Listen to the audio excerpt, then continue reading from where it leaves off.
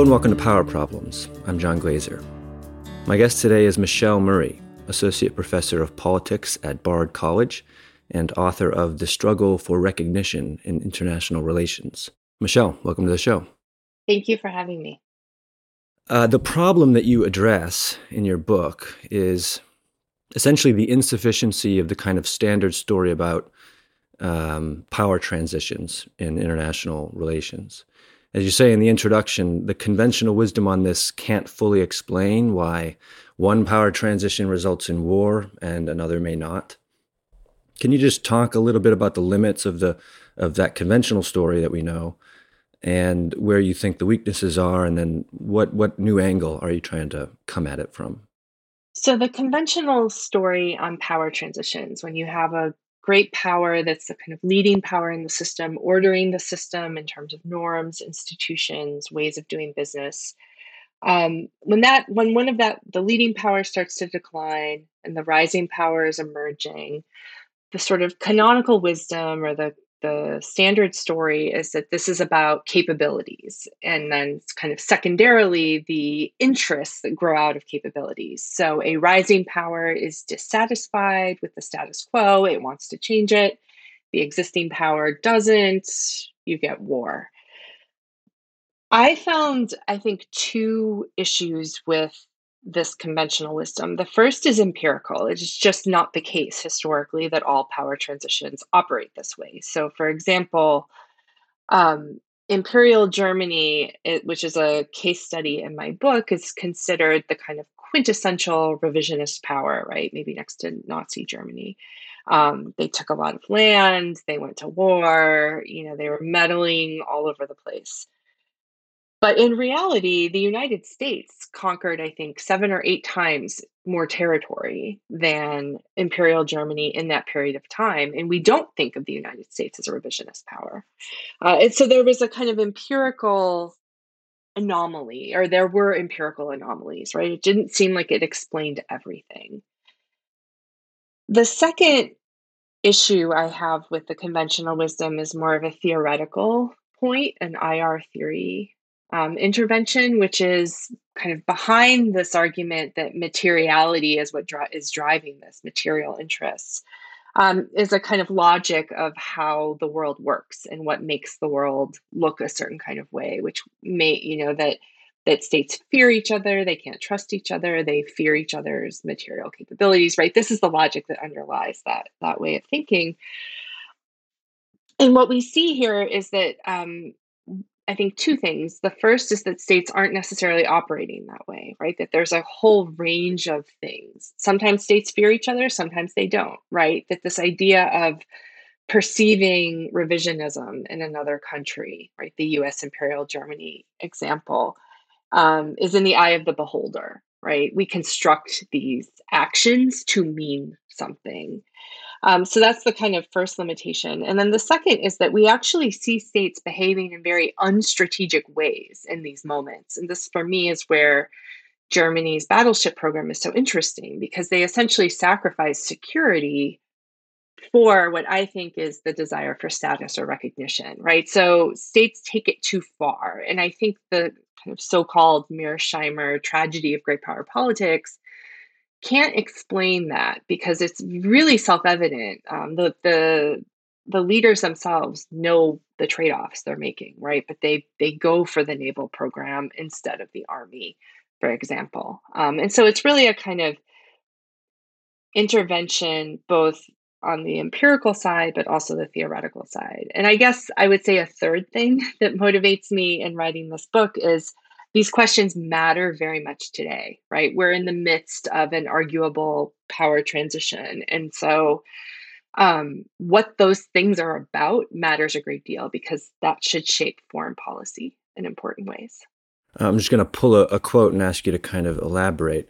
You write, "The logic of identity formation in anarchy means all rising powers will acquire symbolic military power despite its often questionable strategic utility and with its attendant security risks, to reduce their social insecurity and obtain recognition of their identities." So Just talk about where you think this identity formation comes from. What are its constituent parts? What even is major power status? So I think there are two elements to identity formation. One is a domestic story, right? There are domestic discourses, histories, ways of thinking about a country, narratives that underpin how that state sees itself. Um, and so some, states at certain points in time understand themselves as major powers, that they want to be a country that has a seat at the table. Some of that has to do with concrete military capabilities. You can't really be a great power or a major power without having power, right? There are states that punch above their weight, Great Britain, for example, but they're powerful, right? So there is, military power, material power is a necessary but insufficient condition, I think, for major power status. So that identity comes from both a kind of recognition domestically of their material power, and then secondarily, a kind of narrative of what that means their role in the world should be. And what I'm saying is what their role in the world should be as a product of recognition, because you can't have that role unless the other actors in the system recognize you that way, right? You can't play that game unless everyone sees you as a player. And so it's that tension between how a country sees itself, and how the rest of the actors on the world stage see them, and whether they let them live the life that they want to live in the international sphere, essentially. So you say that states that aspire to a certain identity in the international community, uh, they perform what I think you call recognitive practices. What are those? So I identify a couple of them, but sort of basically, recognitive practices are they perform two functions. One, they are things that rising powers think will make other great powers notice them, right? Like, see, I'm walking and talking like a great power. I look like a great power. You should see me as a great power. So they signal something outward, right? They say, I'm this kind of actor. I'm going to play this kind of role in the system. At the same time, there's an uncertainty in that, right? So they're asking for recognition. They're saying, look at me, look at my battle fleet, right? We're powerful. See us as powerful. Um, but that's uncertain. They don't know that the recognition is going to be given to them. And so the second function that these recognitive practices um, fill is kind of giving the rising power the feeling like its identity can exist outside of that recognition. And for me, that's the tragedy of it, right? They adhere to these, they cling to these kind of symbolic practices as a way to sort of feel secure about who they are while they look to the international realm for recognition. And those practices are great power voice. So they want to have a seat at the table. They want to be involved in managing the international order. What I think is maybe most important, or one of at least the most important, is what I call exemplary military power. So they build not just strategic capabilities, but capabilities that often signal great power status. So at the turn of the 20th century, it was the battleship. Today, it might be the aircraft carrier, nuclear weapons, right? There are things, space program, right? There are kinds of capabilities, material things that only the most advanced powers can have, right? And so they want to have them to kind of show off Conspicuous that they're a great consumption. power. Yeah, exactly. Conspicuous consumption. And then another thing historically that great powers have are spheres of influence, and so they sort of they have authority over spaces in the world, right? That are kind of their arenas to play in, to be the most powerful in, and by enacting those kinds of things, they feel secure in who they are, or they think they're going to feel secure in who they are. It depends then on whether they're recognized or not. So if they're recognized, then sure, be a great power, right? You can do all those things legitimately. But if you're not recognized, all of those things then look revisionist. and lead the existing powers to try to contain it, right? To stop that from happening. So you've already kind of made at least implicit reference to this, but at one point you write, social uncertainty is at the center of the tragedy of great power politics. And that's clearly a reference to Mearsheimer and the realist school, particularly the offensive realists.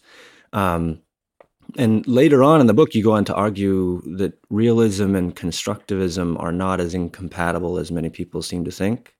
Can you just tease that out a bit? Yeah. So I think that one, I should say, I got my PhD at the University of Chicago, which my advisor, Alex Wendt, at one point referred to me, it's the temple of realism, right? So, like, this is where the great realists do their work, right? Mearsheimer was there when I was there. So this is these are the ideas that are around me while I'm kind of coming up with this. Um, and so, yeah, the tragedy of great power politics is social uncertainty. For the offensive realist, right, it's about material uncertainty. It's about not knowing what another state can do with its power to you, right? That leads you to make worst case decisions that ends up in this tragic outcome that nobody intended necessarily, right? And it can't be eliminated. It's a feature that can't be eliminated from the system. Um, so I think there's a similar kind of dynamic, except the uncertainty is social, right? The uncertainty is about whether or not a state is going to be recognized. And what's tragic about it is that the things they do to feel better about that, right, to get them recognition, risks having them constructed as revisionist powers that then need to be contained. And then it looks very much like a realist world at that point. Um, I think the kind of way that realism developed as an intellectual project, especially in its relationship to constructivism, is that realists were about war and conflict, and constructivists were about, peace and cooperation. And I think one of the things that I try to do in the book is to say that conflict is actually also deeply social, and it grows out of deeply social anxieties, right? And so you can have a world that looks very much like the world Mearsheimer sees, but at the root of it is a kind of social cause, for lack of a better word. And there's a big implication there, right? Which is, if it is a social cause, then it's not inevitable in the same way that realists see it to be, right? So the world that I see when I look around, is not an inevitability, right? There are always moments for change. There's always moments for the production of new ideas. The question is, where do those come from? How do they gain traction, right? Those are difficult questions. Emerging from conflict into cooperation is not simple or easy. And I'm not suggesting it is, but it's possible in a way that I think the realist story doesn't tell us. You find insight into the dynamics of identity and recognition in international politics in Hegel's parable of the master and the slave. Can you tell us about that parable and how you think it applies?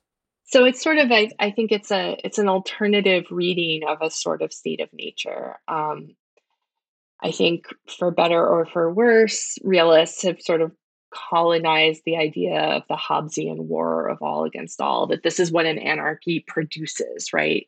Whether that's an accurate reading of Hobbes or not, I'm not going to intervene on. It's what is kind of informally known, right? And so what I wanted to do is think about a kind of state of nature parable that was about social uncertainty um, and not the sort of stylized reading that realists give of Hobbes. And so there, right, you see the master in this. It begins with these two consciousnesses that see each other, right, and they both want to kind of be dominated. It's the struggle for recognition, and then eventually one dominates the other. They become the master and the slave. And from there, I use a particular reading of the master slave dialectic from Pachin-Markel, who notes the kind of contradictions inherent to that and how those contradictions are given life, or what he says, room to move, right? So they're able to kind of sustain themselves in spite of their impossibility, right? So you want your identity to exist outside of social relations. That's impossible, right? Identities are social. You can't make your own identity without recognition, but you try to feel like you can, right? The master tries to dominate the slave.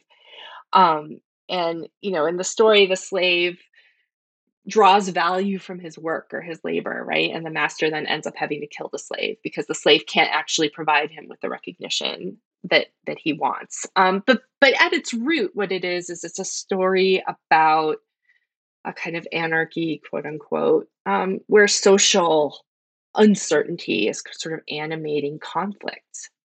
And I think that's a useful guide in broad strokes, right? I'm not sort of interested in the like intricacies of reading Hegel, but I'm interested in drawing out the kind of broader insight that social uncertainty can be an animating feature of an anarchic space.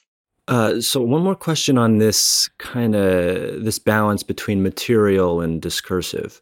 Um, One of the cases you look at, as you mentioned, and we're going to get into some of the cases, but is Wilhelmine Germany and their naval expansion and aspirations to have their place in the sun, as they put it.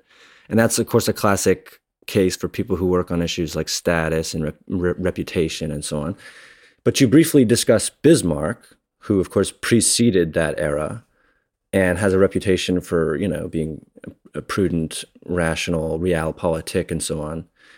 And you say he was never seriously interested in pursuing a significant world empire, which he saw as contributing little to Germany's national security. And so that you've mentioned a number of times this difference between something that is sticking to material interests and strategic, and something that is discursive and therefore goes far afield of that. How do you explain the fact that some leaders come to power and are not sucked in by this discursive, nationalistic identity formation? So I think honestly, I don't have a good answer to that. I start my story. I want to tell a structural story. I want to tell a story about social uncertainty at a kind of structural level. In order to do that, I take my actors, right, the rising powers, once they've kind of made that bid. And I can tell a story like, oh, there are these discourses that are circulating, blah, blah, blah. But I kind of bracket that question. And I think that's probably for other work to kind of figure out. So I don't have a good answer as to like, why is it, right, that some countries are captured by this way of thinking and others aren't.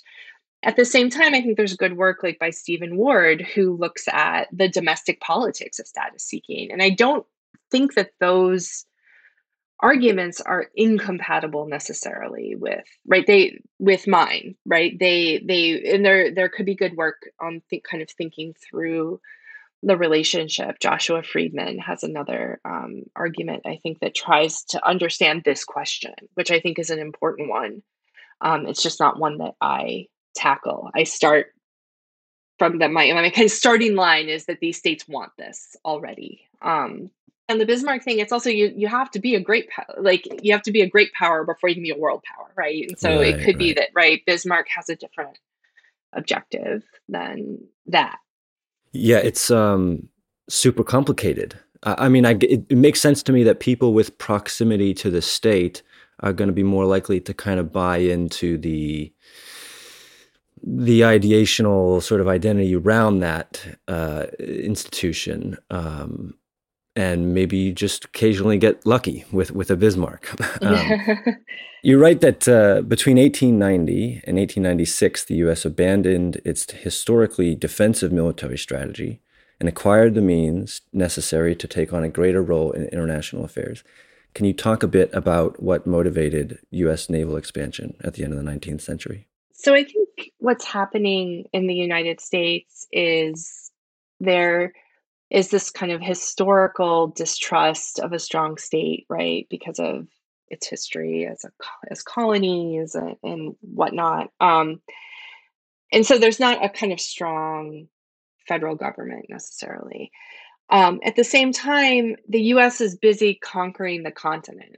during, that Mearsheimer's right, in his piece, the Gathering Storm, he talks about the United rise of the United States as a analog, right, to China.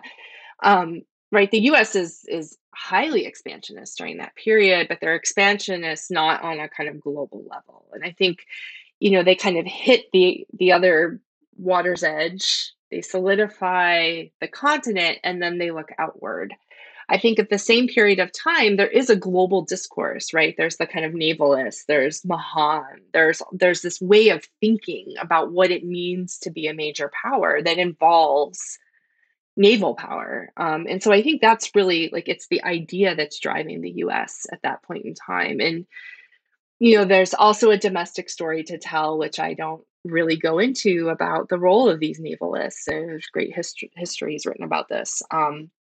The role of these ideas, how they gain traction and kind of capture interest. But for me, what's really important is that kind of Mahanian way of thinking about what a world power is or what a great world power is. That you see, right? Germany's being captured by those same ideas as the United States is at around the same time. And so I think it's a kind of way of thinking about power in the world and what's necessary to be influential. And going back to these recognitive practices, you talk about the Venezuela crisis, the Spanish-American War, U.S. administration of the Panama Canal as opportunities that the U.S. took to kind of demonstrate these practices and seek a certain status. What happened in those instances, and how does it contrast with Britain's reaction to Germany's status-driven expansionism? So I think what happens there is you get the Venezuelan crisis around 1896. And there's talk, right? There's a lot of war talk at that point in time, where we're going to go where that the U.S. and the U.K. could go to war.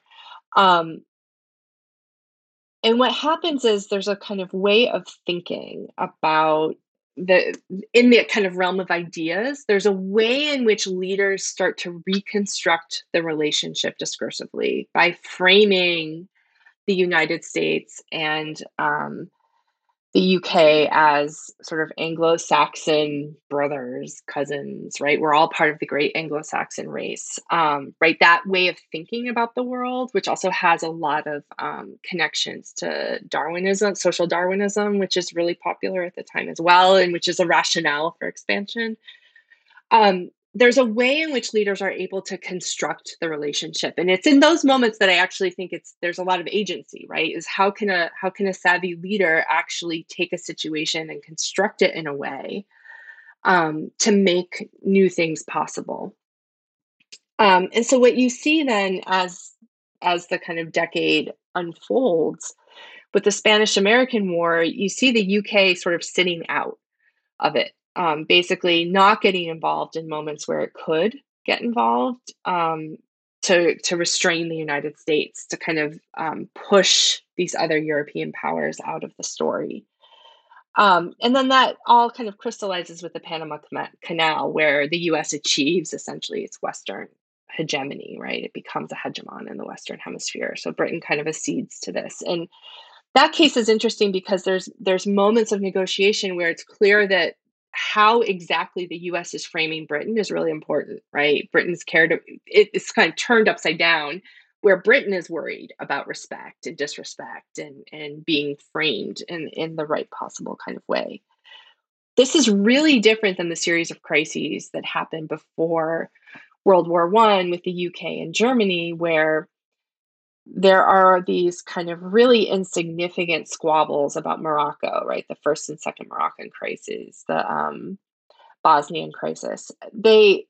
These are about inconsequential pieces of territory, right? Where the Germans feel disrespected, right? They don't get that sphere of like if they were recognized, they'd be entitled to the sphere of influence, right? The international agreements that govern these geographies would be upheld, but they're disrespected. They're not given a seat at the table. And what I try to show in the book is how that spirals, right, over time. That really it's those kind of small acts of misrecognition that over time just like gain a ton of significance. They lead to a way of thinking about the other that becomes entrenched. And so, in contrast to the US case, where there's moments of creativity, where ideas are able to be floated and given traction to make peace possible. And I guess I'll also say a lot of that has to do with the discursive world in which you live, right? The ideas have to be out there. You can't necessarily invent them wholesale. So, right, US leaders, British leaders had a lot to work with discursively to do that work. Your theory specifically is just about, I mean, you stick to power transitions, but you also indicate that, this kind of thing influences policy in a lot of places. And you don't talk about it too much in the book, but I wonder what you think of the formative period of the US in the Second World War and slightly after. I feel like, to some extent, the United States gained a slightly different status at that point and identity, and we're still kind of lingering on it to drive policy today in ways that are unstrategic or not really keeping close to material calculations of interests and resources. Yeah, I mean, I think that's the moment really where the US emerges, if I were to sort of create a hierarchy of identities, as this thing called a superpower, which is even bigger than a world power, right? And I think it really crystallizes around the Soviet Union and the United States at that point in time. There, I think the US has a lot of recognition, right? I mean, it's a victor of the war. Europe is depending on it. They're looking to the US to come here, save us, right? There's a lot of recognition. Um, Going on. And I think in that formative period, there is it's not one that I study necessarily, but I do think that that's where that identity as kind of superpower. And really, that's the question about who rules the world, right? Is it going to be us or them? And I do think the United States today is still struggling with that question, right? There's a sense in which the United States thinks it's in the same kind of place as far as status goes that I don't think it is, right?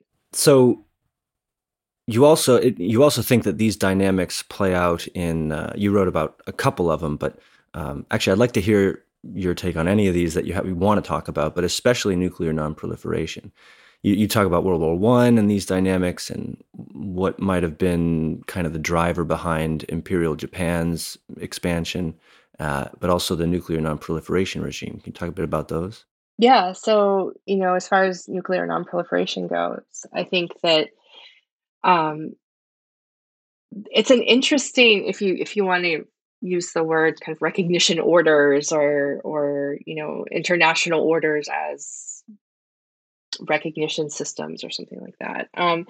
The Nuclear Nonproliferation Treaty has like a neat little trick in it, which is in order to get status, you have to promise not to have nuclear weapons. So it does two things simultaneously, right? It esteems them as the property of these great powers, these five, P5 members, right? UN Security Council membership as well.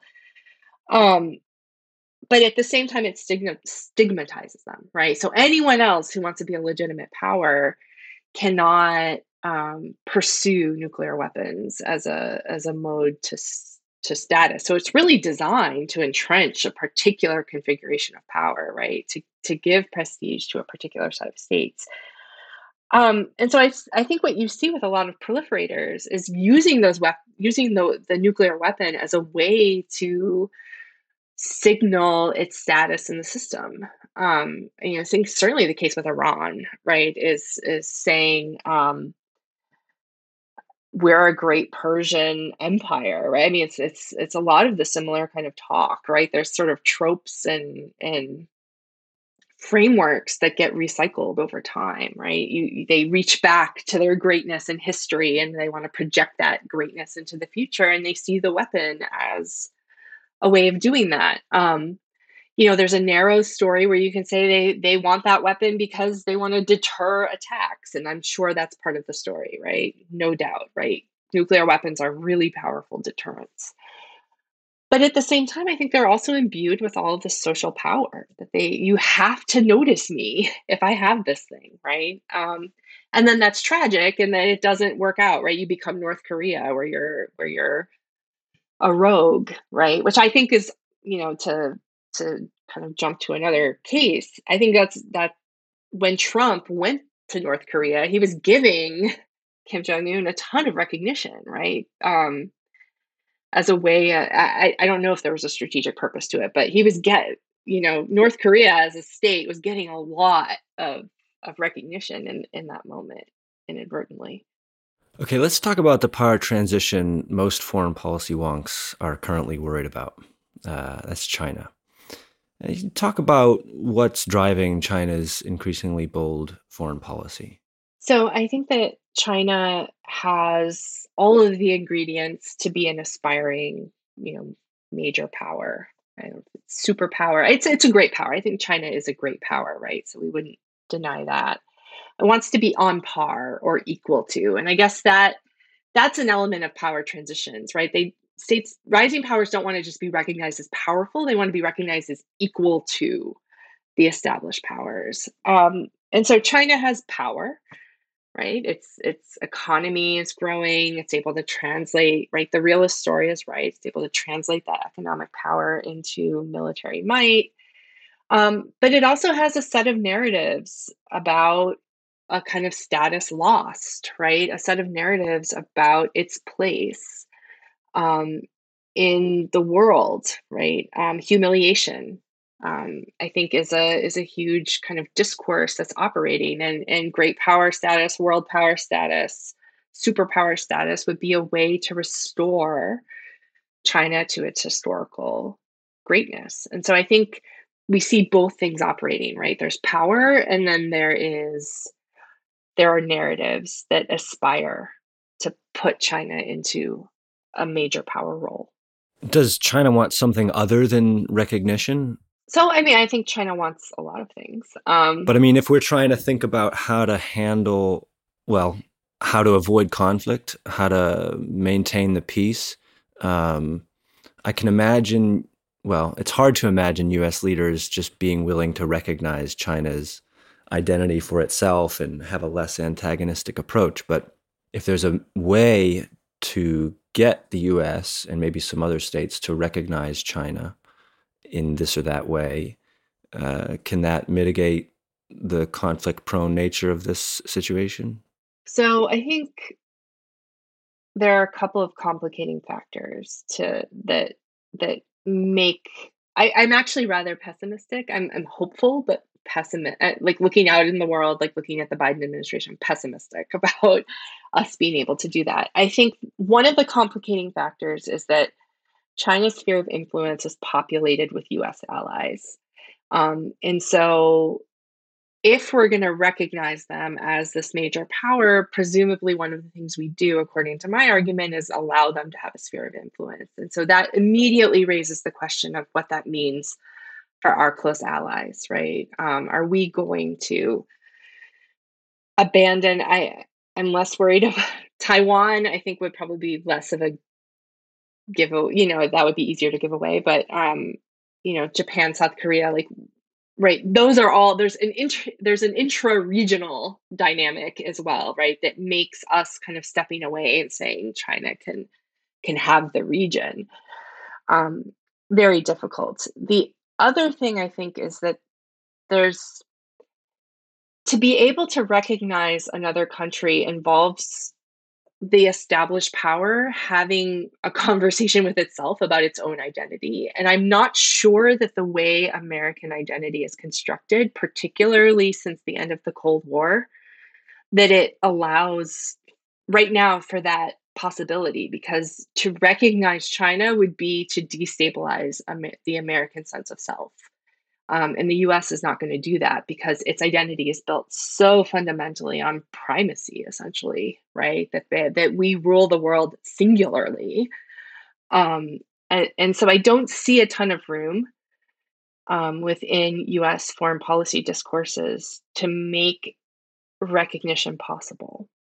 The China case, I think your book sheds a lot of light on that because when I look at it, oftentimes what I see is people concerned about China and tending towards a more containment strategy, but kind of unable to identify a threat. People call it revisionist and then are unable to say specific aspects of the order that China would like to change. In fact, this is even true of people who kind of favor a more diplomatic route. I had Jessica Chen Weiss on the podcast, and I said, what does China want to change about the system? How is it that they're revisionist? And I think to my memory, listeners can go back to the episode, to my memory, what she said is, they want to reemphasize sovereignty. And I was like, actually, that's a conservative principle when it comes to world order. What is it that they want to revise, et cetera? And it's just hard to point to anything. It's more discomfort with the rise in power and an inability to point to something specific that we need to challenge. Yeah, no, I agree. I agree with that completely. If you actually look at what China wants and where a lot of times China bumps up against the United States, it's things like humanitarian intervention, right? It's the protection of sovereignty. In many ways, what China wants is a 1945 world order, right? Where sovereignty is more of a solid regime of protection, et cetera, which isn't to say that China isn't, going to violate anyone's sovereignty. But I do think that they have a more kind of conservative understanding of world order that kind of goes back to a time before. And that's why I think the problem of China's rise, quote unquote, is a problem with US, right? This is about US anxiety and it's about US identity. It's the fact that the United States is no longer committed to a 1945 world order, right? We're committed to something else, at least discursively. And I don't know how you change that without kind of working domestically to change the way that we understand our role in the world.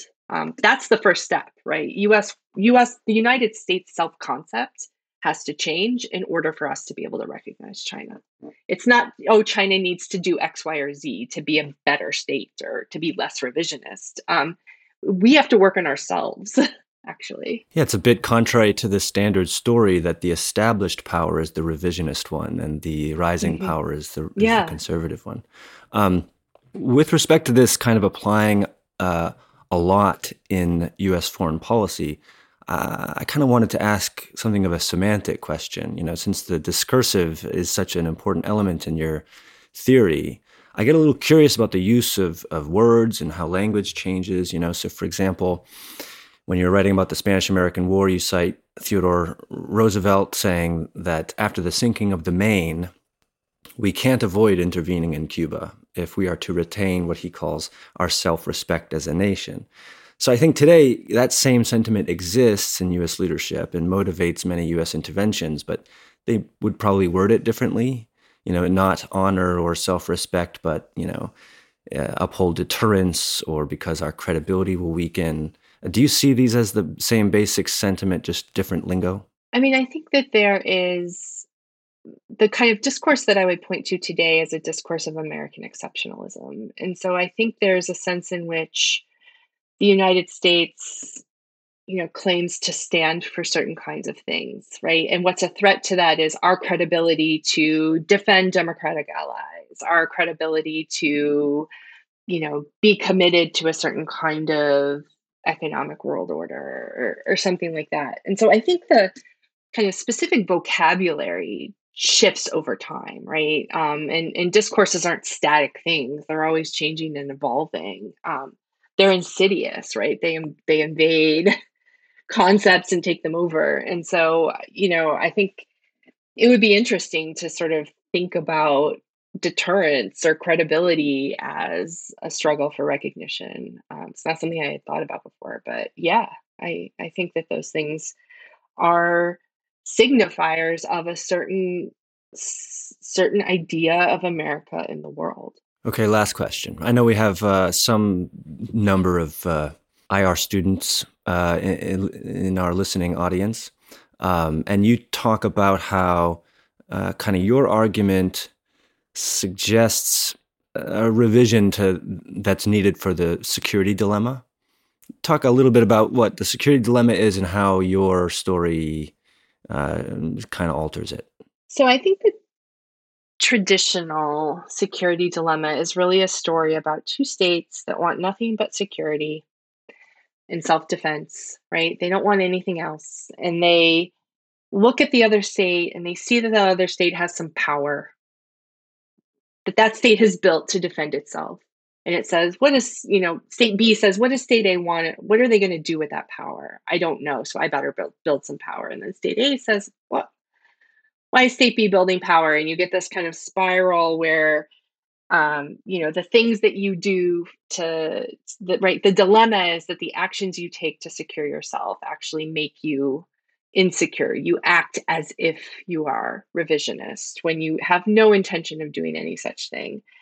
I think kind of building that, there's now a very rich constructivist literature about, I think, the social dimensions of the security dilemma.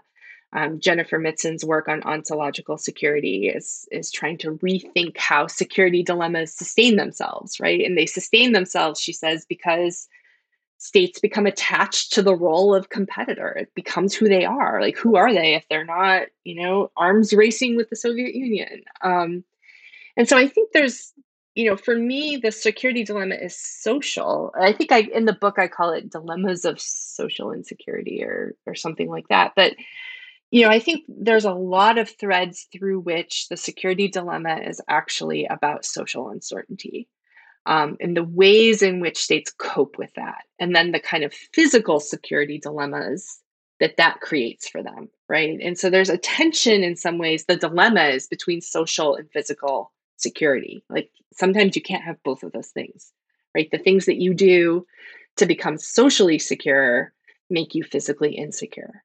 And then, from the ontological security perspective, you become attached to that because it provides you with social security. And so you kind of reproduce that spiral, that tragic spiral in the classic security dilemma. Yeah, just broadly, as someone who has tried to mess around with the foreign policy discourse in D.C., my impression is that these things really are discursive. If you're arguing foreign policy with someone and you can't get past the premises that they hold about the identity and role and purpose behind American foreign policy, it's hard to make any headway one way or the other. Michelle Marie, thank you very much for coming on to join us today. Thank you. My pleasure.